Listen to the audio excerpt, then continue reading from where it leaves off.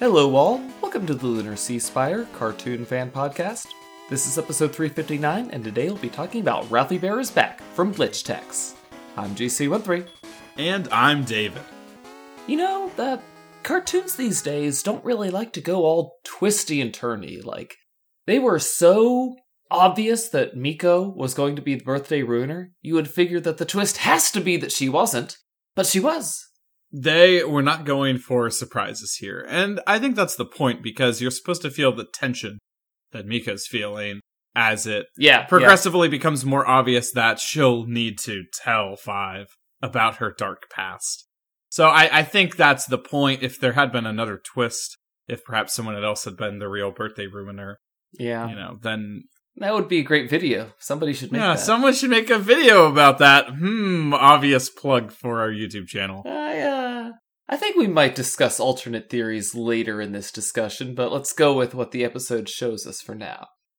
But yeah, this is a freaking strange episode, because it's a Five Nights at Freddy's episode. This time the references stay mostly on really that one game, and you kind of get it from...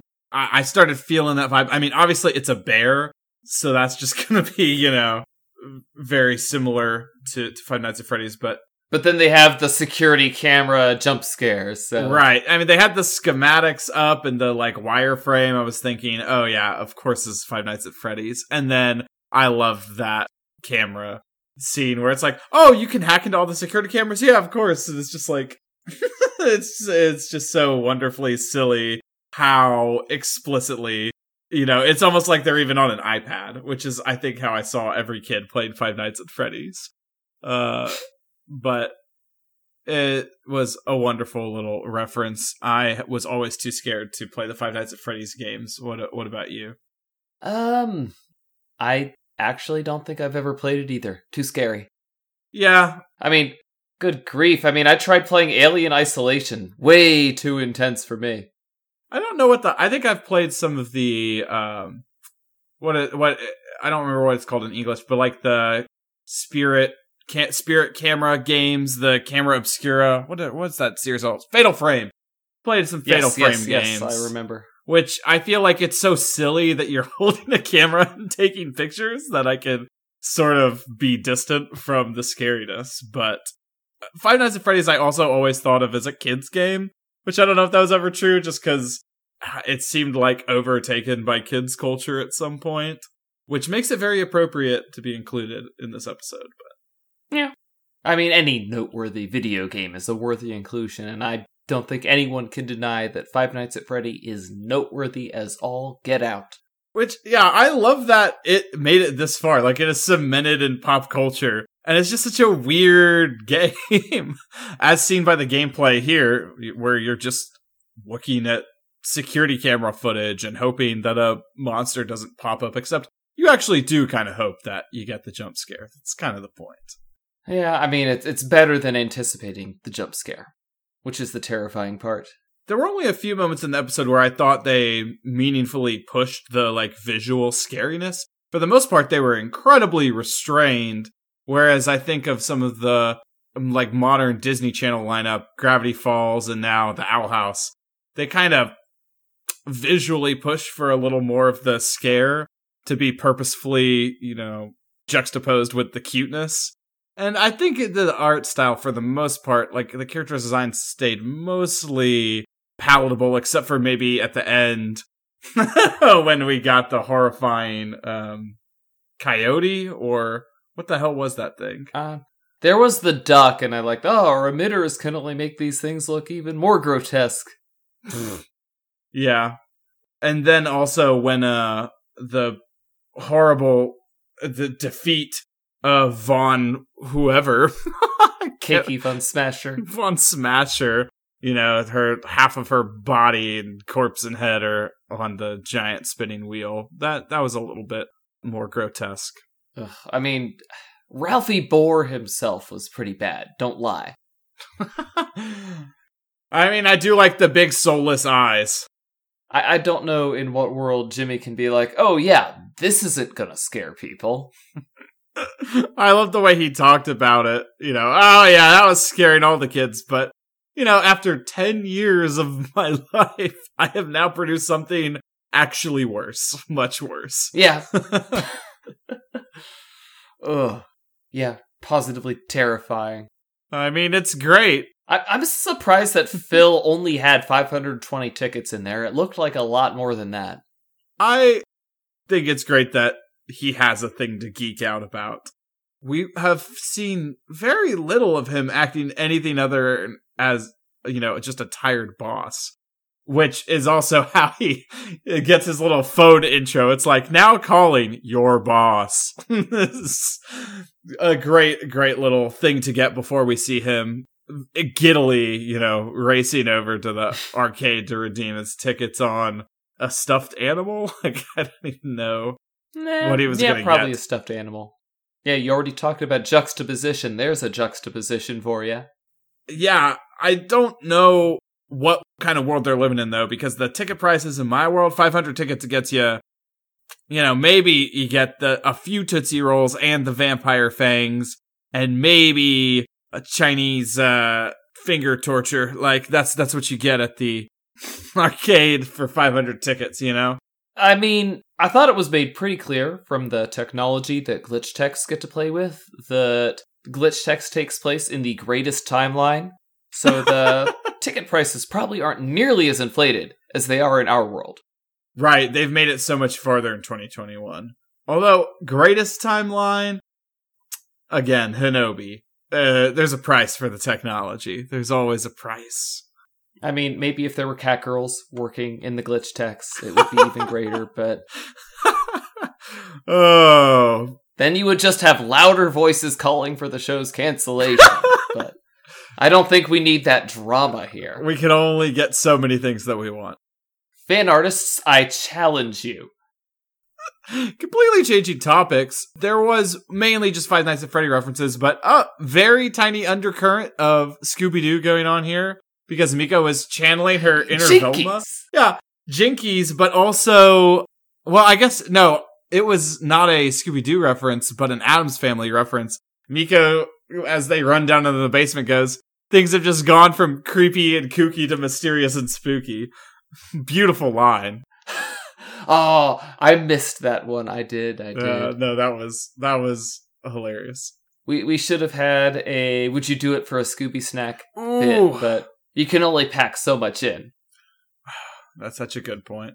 You can only pack so much in, and this episode had a lot. I mean, you'll get a little bit more Miko backstory in a few episodes' time, but this is the setup for that backstory. This explains why her backstory is what it is, or at least it partially explains. It's a symbiotic relationship.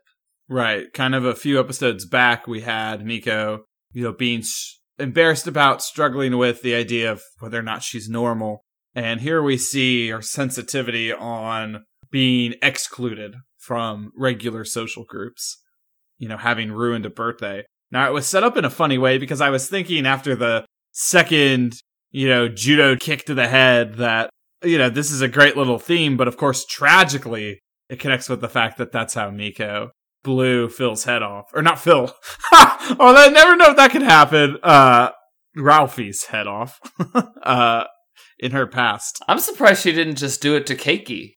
I thought for sure that was how she was gonna win the day, but no, she just had to put on the bear costume, and apparently she's got moves and some serious upper body strength to hold onto that ledge for any length of time while Keiki's holding onto her.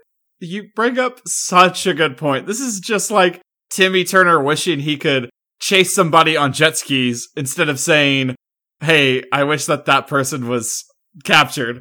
It's like Miko has demonstrated that she can just one kick break these things in half. But no, we were running and then we have a showdown in a sort of fursuit, which how is she able to deal with that so well? It's crazy. Her combat skills are truly unrivaled. As I've previously gushed about, it's crazy enough how much physical skill these kids have, but so adaptable. Has she fought in costume before? And this isn't even a costume meant for human wearing. It's, I'm assuming, heavy from the animatronics, or perhaps maybe the exoskeleton is light because of the motors needing to, not have a heavy weight. I'm not sure, but the mechanics of it are intense.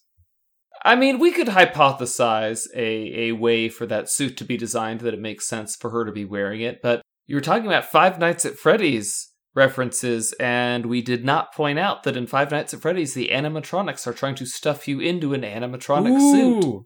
That's a good point, isn't it? I mean, I hope it's not spoilers for anyone. I think, aren't they like dead kids' souls or something, and they're just trying to get bodies? Is that? Oh, good grief. I tried reading about it one time, and it made absolutely no sense, and I just decided that the deep lore of Five Nights at Freddy's was not for me. It's something horrible Maybe like that. in an alternate, lesser timeline, I could have subscribed to PewDiePie for long enough to find out. Yeah, that was definitely the route I took with Five Nights at Freddy's, where didn't play the game, but heard that the story was interesting and spent some amount of time on a wiki reading about it. It's great that that's a path for potentially many people out there. Oh, I'm sure we're not the only ones who have walked that path. For many more things as well. I won't get involved in this piece of media. I'm just going to waste hours reading about it instead. I think I knew everything about Undertale before I ever played Undertale. Like, I had read everything about every path and, the secret lab. Oh, good grief. I would have enjoyed Undertale so much more if I had read about it before trying to play it. As it was, I tried to play it completely unspoiled, like everyone insisted, and it's like, no, I'm not liking this. This story's very uncomfortable, and no. I think you miss a lot, too. But if I had just known everything about it, I would have enjoyed it a lot more. Yeah, honestly, I mean, I guess going in naked, you get the experience of, making decisions or whatever. But I think I would have been a nice guy and gone the pacifist route anyway, even if I hadn't known. But I don't know. Yeah. There's something about knowing so that I could keep playing. Like, I don't know if I would have made all the decisions to keep going if I, didn't know. But anyway. So, animatronics. I am interested. We talk about our experiences with the games, but this time we're also confronted with a horrifying childhood experience many of us have. I recalled my horrifying local kids pizza and entertainment joint that was not a national chain, but something made up just by the locals. What? And it was truly horrifying. Like, I remember having there were multiple animals. There was a bird roughly like the horrifying girl board in Five Nights at Freddy's, but we also had an organ where all of the pipes had eyes on it. I mean, just imagine that. Okay. So, it's pretty terrifying. Did you have any experiences with animatronics as a kid? No, not really. I don't think I ever actually saw, or maybe it was just one time I saw the Chuck E. Cheese animatronics actually moving. I knew they were there, but I'd never been at any of the birthdays that involved that. So, yeah, I guess I was spared that horror in my childhood. That's very good. Now, I don't remember having nightmares about it, but I also don't remember any kid being excited for it the way that Five was. Oh, no. I was wondering about that. It's like, this birthday show has only been going on for 5 years. How is it such a thing to these kids? Now, I realize that they're probably in the 6 to 8 year old range, so they're probably getting commercials with it for basically all the time they can remember. So I guess culture moves quickly at that age. Right, it's been there for your whole life. I don't know. And it's mythical. 2 years ago, when you heard about some older kid getting their birthday there, that's a mythical thing waiting around. Yeah, maybe.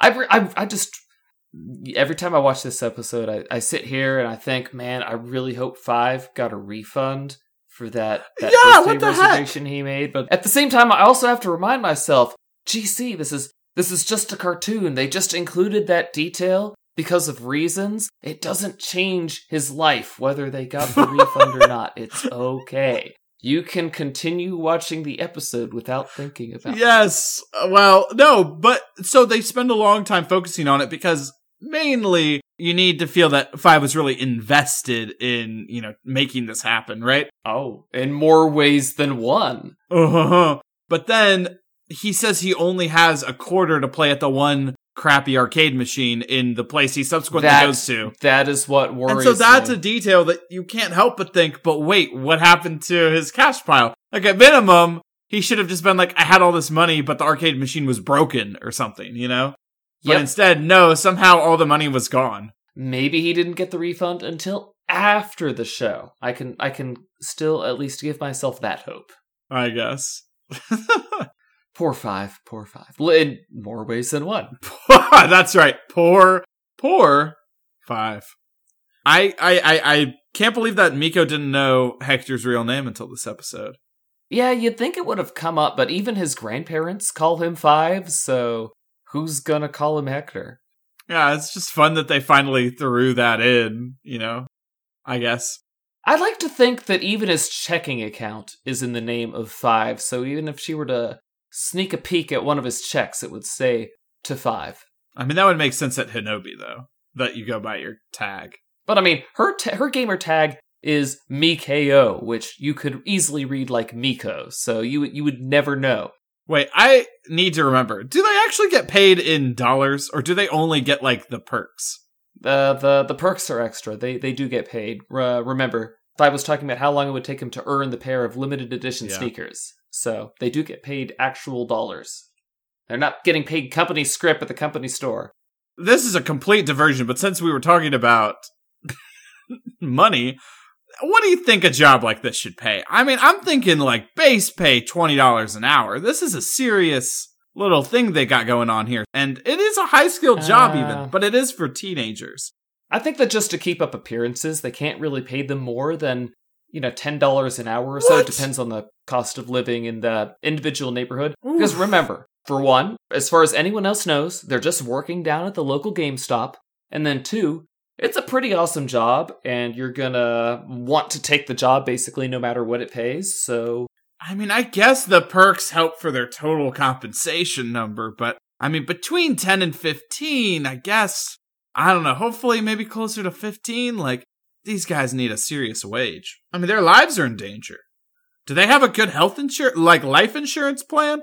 Do kids die out here, and then they have to just constantly zap the parent? Oh, that's a horrifying episode.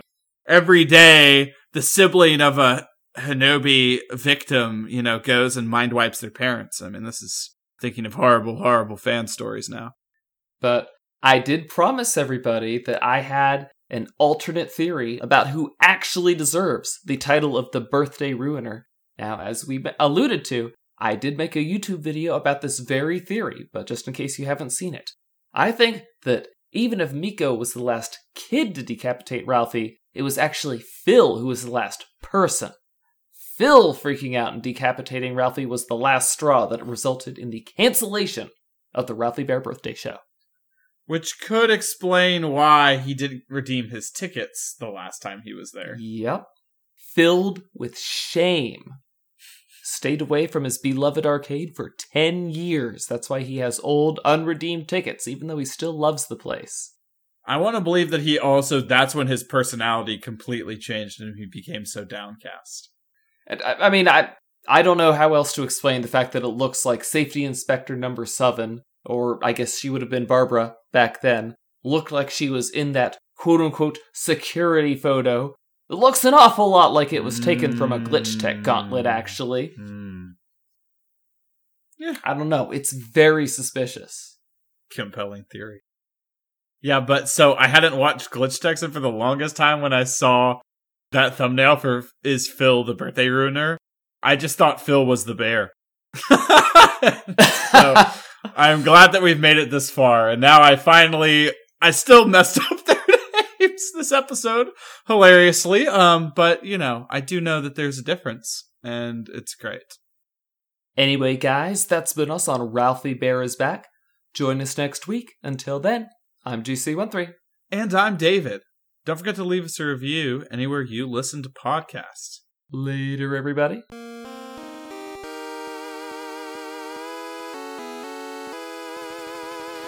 Our opening and closing music is by Mark Soto. For more cartoon-related content, please visit lunarceasefire.com.